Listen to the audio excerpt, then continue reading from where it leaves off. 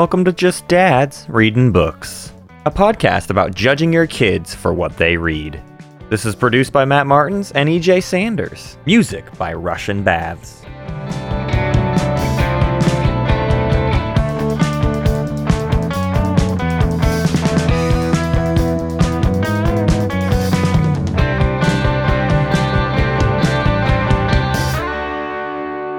Oh man, we're back at it again, EJ. It's time for you and I to just smile from ear to ear for 30 minutes. You and me and Kyoshi together again. I was excited to start reading this book. We are, as we have said a couple times now, we did the follow-up to The Rise of Kyoshi, which in episode 3 you heard us just wax so positively for. Boy, did we love that book. And we were like, well, we liked it so much we got to read the sequel. Got to get right into that sequel. Yeah. And so we read the sequel for this week. And let me tell you, the train keeps rolling. I am just as excited as ever, if not more excited. If anything, I'm sad that it doesn't seem like there's any specific plan to get more Kyoshi books down the line. I don't know. It kind of set up what's coming next in the series, obviously. But yes, you're right. As far as Kyoshi's story, it kind of puts a little bow on it. Yeah. For now. Right. For now. They could easily... They leave it open-ended enough where you could just, like, tap into more Kyoshi stories, but FC Yi, the writer, has already transitioned into some new Avatar stories. They've gone back 2 more steps to the Dawn of Yang Chen, is FC Yi's 3rd Avatar book.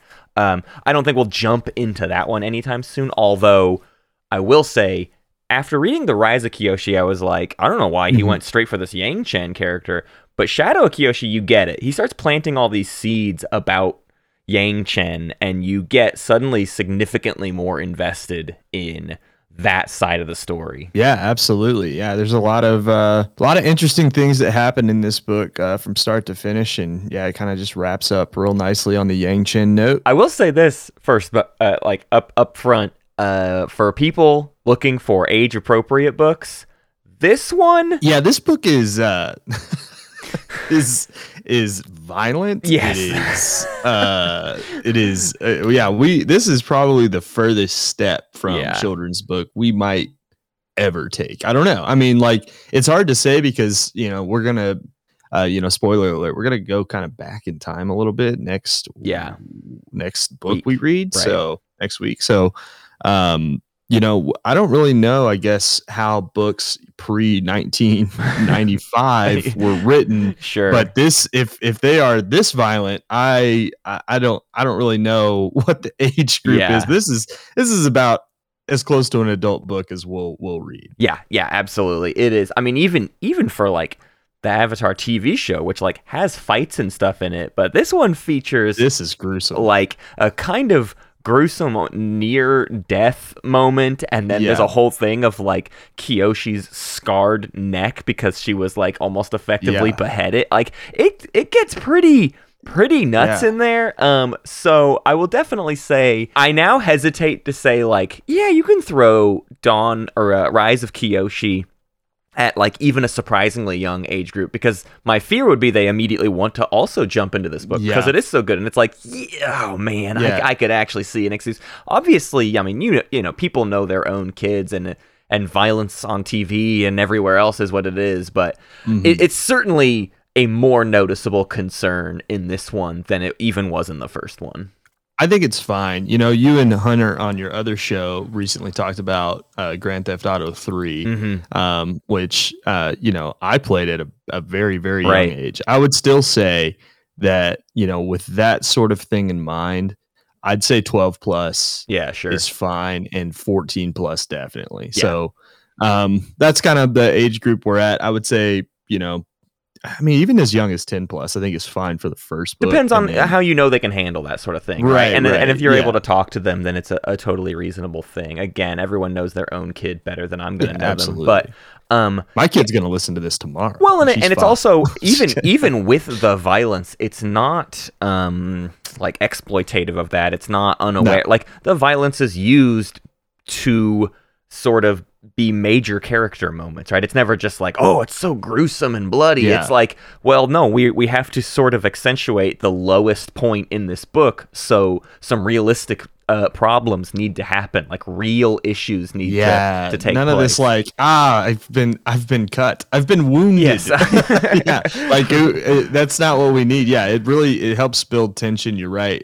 In a way, it builds the plot to like there are dire circumstances here. Yeah. Yoon and everything that's going on there. Well, and that all, we'll get into that. That is all why I love these books so much too, is because they really don't pull punches when it comes to writing actual good characters with actual good stakes, right? It's so easy, especially I feel like in like kids' books, for the stakes, you get so afraid of, these kinds of repercussions, so you pull punches and it never feels like the stakes are as big of a deal. Or you get weird things where you make up stakes like our first book where we're like, I don't know, it's going to be World War III, and it's like, that doesn't mean anything except for, if you really think about it, it's way worse than just like a character getting hurt quite badly, but it's like, well, that's what happens when you lose the fight. I don't know what else to tell you. Like, those are pretty logical jumps to make. Yeah. Actual stakes, actual consequences. It is silly to set up World War III as like the consequence because it's, especially nowadays, like we said, it's like such a real thing that could happen. Right. So it's like, whoa, maybe not. But with Kyoshi, I do want to go back to the beginning of this book. Yes. So we are in the Fire Nation. Yeah.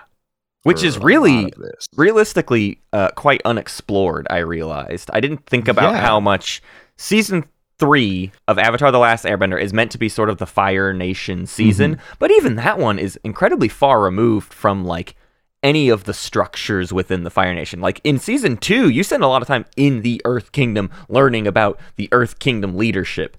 In season 3 of Avatar, my memory is like you mostly learn about Zuko's like family and his family's friends or whatever, but I don't remember learning about the governmental system. Okay, yeah, not as much as the governmental system, because there is a lot of politicking that happens in season 2. Obviously, you and me both agree season 2 of Avatar: The Last Airbender is by far the best season. I mean, maybe not by far, but it's the best season of all seven seasons of the 2 shows. Yeah. And I'll extrapolate on that from saying that I will say in the show, the Fire Nation is supposed to be this mysterious thing. And we do get actually a lot of kind of Fire Nation life, like when Aang goes undercover in the school. Yeah. And you get to kind of see how a school works in the Fire Nation, how structured that is. We get to see one of my favorite episodes, which I think is kind of underrated. I don't know how people feel about it, but the episode where Zuko and his friends and his sister go to the beach. Oh yeah. It's like literal beach episode.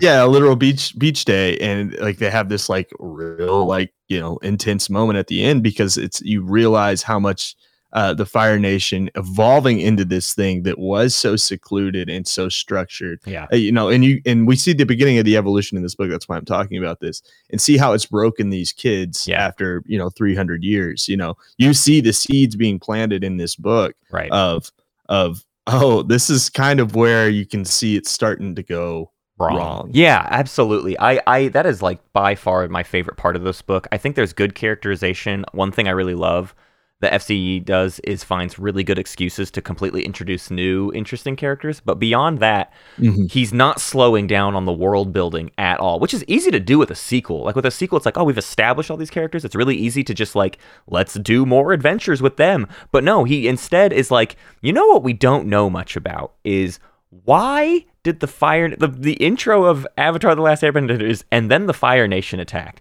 And that's about as much as we know about why any of that took place. And this book, while it's not like fully explaining that stuff, it is planting seeds that sort of help you understand like why the Fire Nation sometimes acts the way it does and how it could have, basically it's all about thirsts for powers in these clans in the Fire Nation. And so it's really easy to take that lesson and go, okay, these clans really crave power, and imagine how much power they could feel like they have when they spend 80 years with a Fire Nation avatar, right? They are at the top of the food. You have to assume they're top of the food chain throughout Roku's reign, which means when Roku's gone, they're not interested in losing that. And you feel that in the leadership of the Fire Nation that you meet in this book, that we are trending down a more violent and like imperialist path more and more and more as this Fire Nation progresses.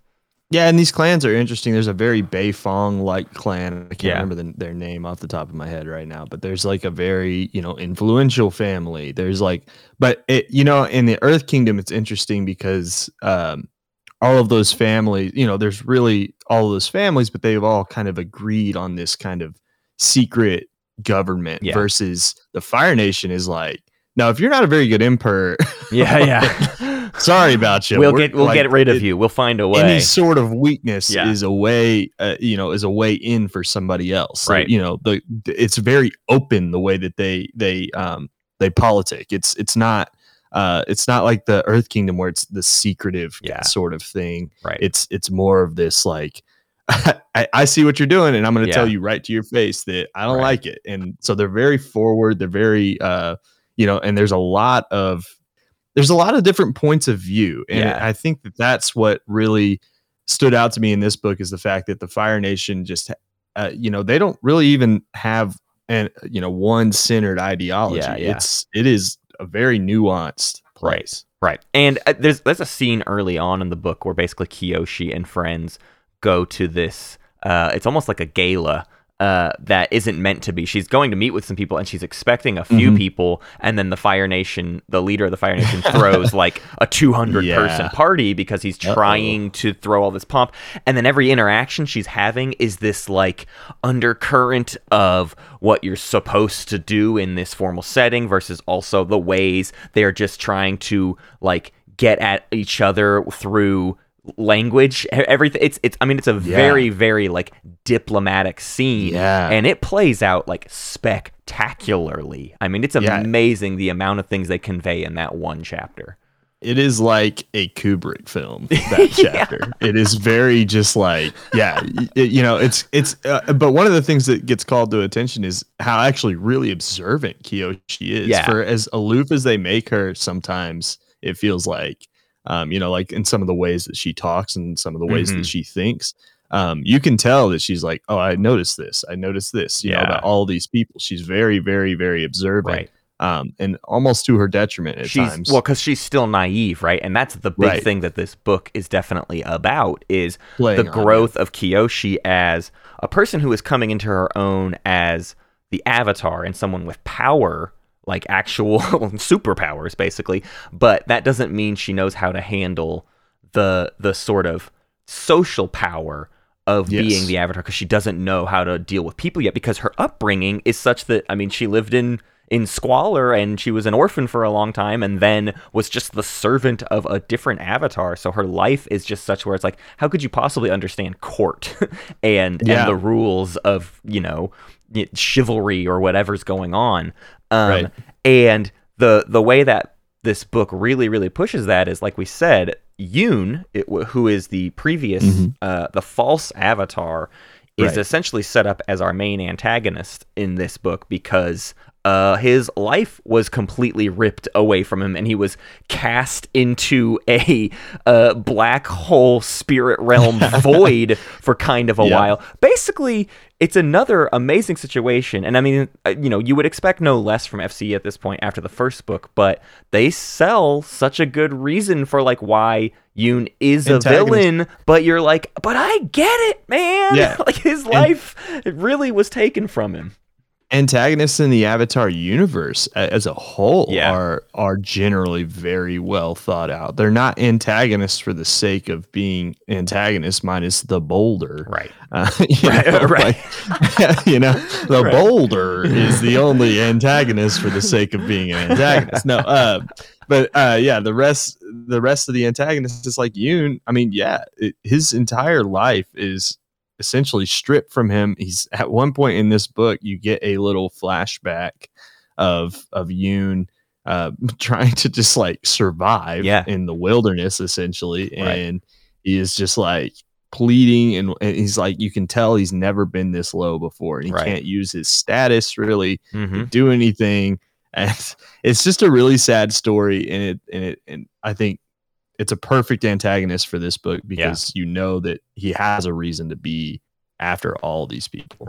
Right. And it's similar to the previous book where it really just comes down to, by the end, they've really justified why he feels the way he feels, but then of course he's just taken far too extreme of an approach to his goals, and he's gone too far. He's on a warpath, and it's one of those things where it's such good lessons, I think, to get into kids' brains early, which is like, you can't just pretend that like people doing wrong things don't have some sort of reason for those wrong things. It doesn't make their wrong actions right, but it builds a path towards empathy of finding some sort of proper solution. And even Kyoshi strives for that in the final moments. She's not trying to fight Yoon as best she can. She's trying to find some other way out, and he leaves her with no recourse, basically, right? But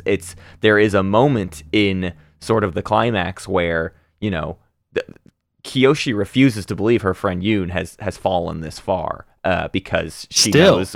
Even though the entire book is about her, like, people being like, no, this isn't. It's bad. This isn't the way you should feel. Yeah. The way you feel is wrong. He's doing this on his own volition. Mm-hmm.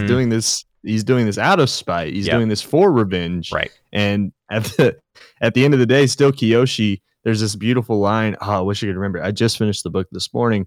But it was essentially like Yoon was one of two people she's ever loved. Yeah.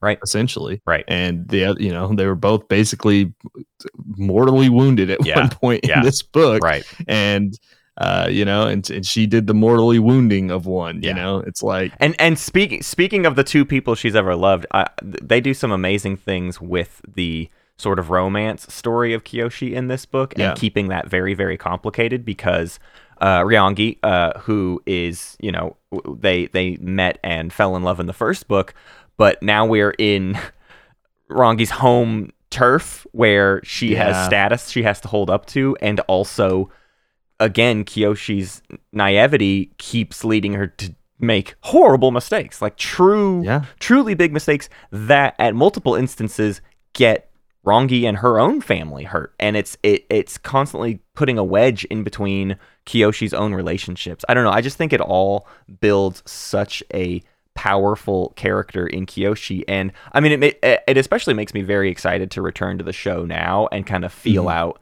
the passing mentions you get of Kyoshi throughout like the first series or whatever. But even without all that stuff, it is so, I think, rewarding to get a book where your protagonist can make earnest mistakes. Is not just, I don't know. I think we've read books that are so simple where essentially the protagonist never really does any wrong, and it's just a series of them solving the mystery. Whereas this one is like, there's kind of an issue at hand, but it's really not going to be like a big deal. And Kyoshi herself makes the entire situation very bad. Like, most of the things, the inciting incident of this book is Kyoshi's fault. What's interesting too is it kind of connects right up to the show in this way, how Kyoshi evolves into this person of, she's kind of a person of chaos. You got to understand, she's massive, right? Like, that's something we don't talk about, is her like stature. Yeah, she's 6 foot something. She's huge. Like, she's this massive human being. She's like so much taller than Ryangi that like she can like kiss her on the forehead. Right. like basically has to lean over. There's with her great stature and her being so clumsy, essentially, and her being really somebody who is an underdog in her own mind. Yeah. She's very reactionary. I don't know. Right. Well, so, at heart. If I can criticize one part of the book, it's like, I wish they hadn't pushed so hard into Yoon being just an obviously bad guy in the end, because there are shared elements between their stories that the two of them I feel like they could have had an even longer conversation about, and it would have led to like some really satisfying conclusions. The idea that, like you were describing one scene earlier where it's Yoon basically starving, dying of dehydration, and people aren't helping him. And he was like, when I was the Avatar, I fought for a world where people like me in this moment were helped, and I clearly I failed. Are any of these people worth saving? And Kyoshi basically has to undergo the same question, like, all of these bad things continue to happen. Are these people worth saving? So it makes me feel a little, I don't know, messy when the solution is to like, well, we do have to just like go ahead and kill Yoon or whatever. But it's like, shouldn't Yoon have been saved for like that, I don't know, that conclusion to have like a really poetic import? I don't know. That's where my head goes with it. Is I felt a little bit sad that in the end it came down to like she needs to beat him in the fight rather than like she needs to beat him with sharing each other's stories to find a greater common ground or whatever. Well, I think you're right about that. I do think that overall, when we get to meet Yang Chen at the end of the book, and Yang Chen basically states, you could have all the knowledge in the world that we possessed, and you will succeed as much if you don't do things your own way. I think that was really kind of referencing back to the Yoon fight, where it's like Kyoshi's gonna do this her own way. Right. Like whether or not she should have spared Yoon, she probably should have. And like you were saying, like I think sparing him and maybe finding a way, another resolution and having a longer conversation could have been a route. But this is Kyoshi. Kyoshi doesn't operate in that manner. Right. Kyoshi operates in violence, and she has operated in violence basically the entire first book and the entire second book, and she is essentially remorseless for it almost. And I mean and you look forward into the future generations, and she is essentially known as like a warrior goddess. I mean, she starts a warrior clan that goes on to be known forever as like top tier fighters forever. So I think you're right, it does make sense with the character and the legacy. And also a thing in that Yang Chen sort of conclusion that I think is really poignant for the type of storytelling that happens in Avatar is I just love how the Avatar is like near godhood, except for how incredibly fallible they are. Every single and the fact that Kyoshi's story is mostly based around following up Kuruk, who is an Avatar who pretty unequivocally failed. Speaking of fallible avatars. No kidding. Well, but then at the end too, you even see Kuruk was the only reason Kuruk failed is because of Yang Chen's failures, right? It's like each thing sort of we are all just part of a sequence of events, and you are given the tasks you are given, and you handle them how you can handle them, and you can't spend your entire life looking backwards and thinking you just living with regret, right? You have to accept the path that you took. And if it was the wrong path, well, stop taking that path now and find a new way forward. But you can't go back. That's certainly the big message Yang Chen, sells at the end there is like, you can't change the past and how these things and how people were affected. All you can do is affect the future in a new way. Yeah, and it speaks to family structures. You can only learn from past experience, right? So much, right? But in the end, like forging a new way and making progress via progressive values, like essentially what I mean is just like always thinking forward and always thinking, well, things have changed. These aren't the same problems, even though they have a similar feel to them. And that's like something the Avatar can do is they can learn from their past. But again, it's about now. It's about, well, that didn't work. So exactly. We got to move on. But my opinion on Kuruk now, because Absol, who has listened to our first episode on the first book, asked if I had a changed opinion on Kuruk, because I said in the first episode that didn't like him much care. I didn't much care about his story. I actually would like to hear more about Kuruk now. I think that it's just a tragic tale, and I think it's one that can be told pretty succinctly. Right. And I think it was mostly told in this book, but I think you could probably give some more time to a guy who is really known as, at least in the past generations of Avatars, the worst. Right. I mean, right. Of recent memory. Right. Well, and what I love about all of that is it puts forward the narrative that Avatar is the current Avatar in this world is about dealing with the problems of the moment. I'm really glad that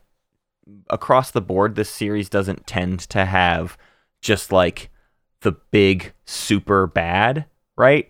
Avatar: The Last Airbender sort of like there's the clear thing of like I have to eventually defeat the Fire Lord, but that's only because like the Fire Nation is being extremely horrible right now. It's not some cosmic bad, and when we finish it, that's it. We've saved everything forever, right? Avatar is very aware of the cycle of there's always something new to fix, and sometimes the things you need to fix are based on things that were fixed but caused new problems. That's like exactly the story that Yang Chen into Kuruk into Kyoshi tells. And then even like we said earlier, you can extend Kyoshi's narrative into what's been going on with the Fire Nation. She plants this guy in power that is unequivocal, like is bad, you know, is gets about doing things in pretty nasty ways. And the book ends as though like Kyoshi's got her eye on you, but obviously she can't just do that all the time. And we see later in the series what happens to the Fire Nation. So it's all part of this like generational thing of each generation is a reaction to the previous, and we take on new difficulties and new trials based on what was done before, even if what was done before was the right thing. And I think that is such a good lesson to be told in these series. It's just like, you're never going to save the world, right? That's not how it works. You have to always be saving the world. You never stop saving the world. Right. Yeah, you save the world continuously. Yeah, in the Avatar universe. But yeah, and like you said, there are bigger fights than others, and it does seem like it's kind of weird how they just kind of escalate more and more through the generations. But you can see how it comes to a head in Avatar: The Last Airbender and in Legend of Korra as well. For sure. How about Korra and Kuruk both being like one of them being like known as the worst, and Korra being the person who just ends the cycle. Right. Well, I love that there's sort of a nod to that in Yang Chen's thing, right? She talks kind of so much about the cycle, but also sort of this idea that like you have to reset the cycle. You can't worry about the cycle. Yeah. And you instantly, if you've seen the show, you think Korra's like, oh, okay, so what Korra did is not even like previous avatars probably aren't going to care that much that she ended it, because they get it. All the old avatars know that like the cycle's here to help you, but also you're going to have to do without the cycle plenty often as well. Yeah. I think it's funny how you can see the similarities between the types of avatars, right? Like Yang Chen and Aang and Korra and Kuruk. Yeah. So I'm wondering how far back this goes. Right. I don't know. I'd be excited to learn about Yang Chen. Yeah. I want to read that book at some point. It'll be down the road. What I really thirst for at this point, though, is a Fire Nation avatar. You get a little bit of Roku because he's the previous one. Yeah, but I don't feel like you get, and maybe this is just me not remembering because I watched so much of the first series at 2 a.m. while nursing a newborn infant. Yeah. But I just wonder like how much more there is to learn about what it was like to be a Fire Nation avatar and amongst the politicking of what was going on. I'm thirsty to see more of that, and maybe I'll rewatch Avatar here soon with that focus in mind. Like, no, I'm gonna check out this Roku guy like deep down. I want to get to know him more. I care less about. I know how the Avatar story goes, but I didn't pay enough attention to the Roku storyline in this. Yeah, I think Roku is an interesting person to dive into, especially from like how he deals with maybe some of Kyoshi's stuff. Right. Like I know we talk about like how Kyoshi put the wrong people in power, but like there's also like this entire thread of in The Last Airbender about Kyoshi kind of being like she has an entire island named after her because it's like a place that she like saved, and like there's like a whole thing there where it's like, did she just like retire to this island and like stop doing hang stuff? Out, like stop doing stuff? Like what happened? What happened to where she ended up in this spot where like the only like there's like really not anywhere else in the world like this like one place where they really hold Kyoshi sacred. It's kind of interesting. So I agree. I do want to know more about Kyoshi, and maybe I don't know. Maybe we do learn more about Roku, and maybe there is stuff about Roku out there anyways. I don't know. Well, but yeah.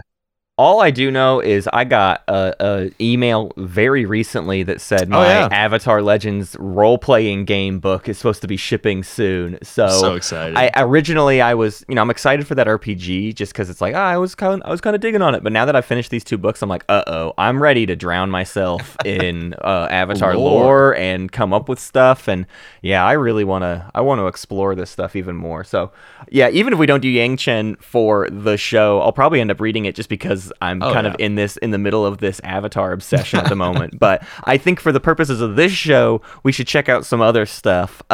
Next week, we are doing Guards by Terry Pratchett. Guards. I have never read a Terry Pratchett book, and I've always wanted to. And I've heard that starting on the City Watch storyline is a pretty good and funny place to start. I actually just started the book yesterday, and it is already pretty funny. So yeah, very excited for that one. It's another long one. I suspect what we'll follow up Guards with is a couple of proper children's books. We've done a lot of young adult stuff. Also, I'll already say this. I'll get ahead of it a little bit. There was like some swear words right at the beginning of Guards. I'm like, oh, this is also... We keep reading books that EJ and I genuinely want to read because they're kind of pseudo-written for adults with like kids somewhat in mind, but they're fairly adult for kids. I don't know. I think that's the theme of this show is like we just don't buy into a thing having to be written for a kid, I guess. But that said, probably some shorter children's books on the horizon. Yeah, and this one, by the way, obviously hand in hand with the last Kyoshi book, I would let my kid read this. Yeah, for sure. That's absolute. No doubts in my mind. But yeah, Guards is going to be interesting. Like I said, the pre-1995 theory I have, is, or like pre-1990. I don't know when it started, but when like, kids' books become kids' books.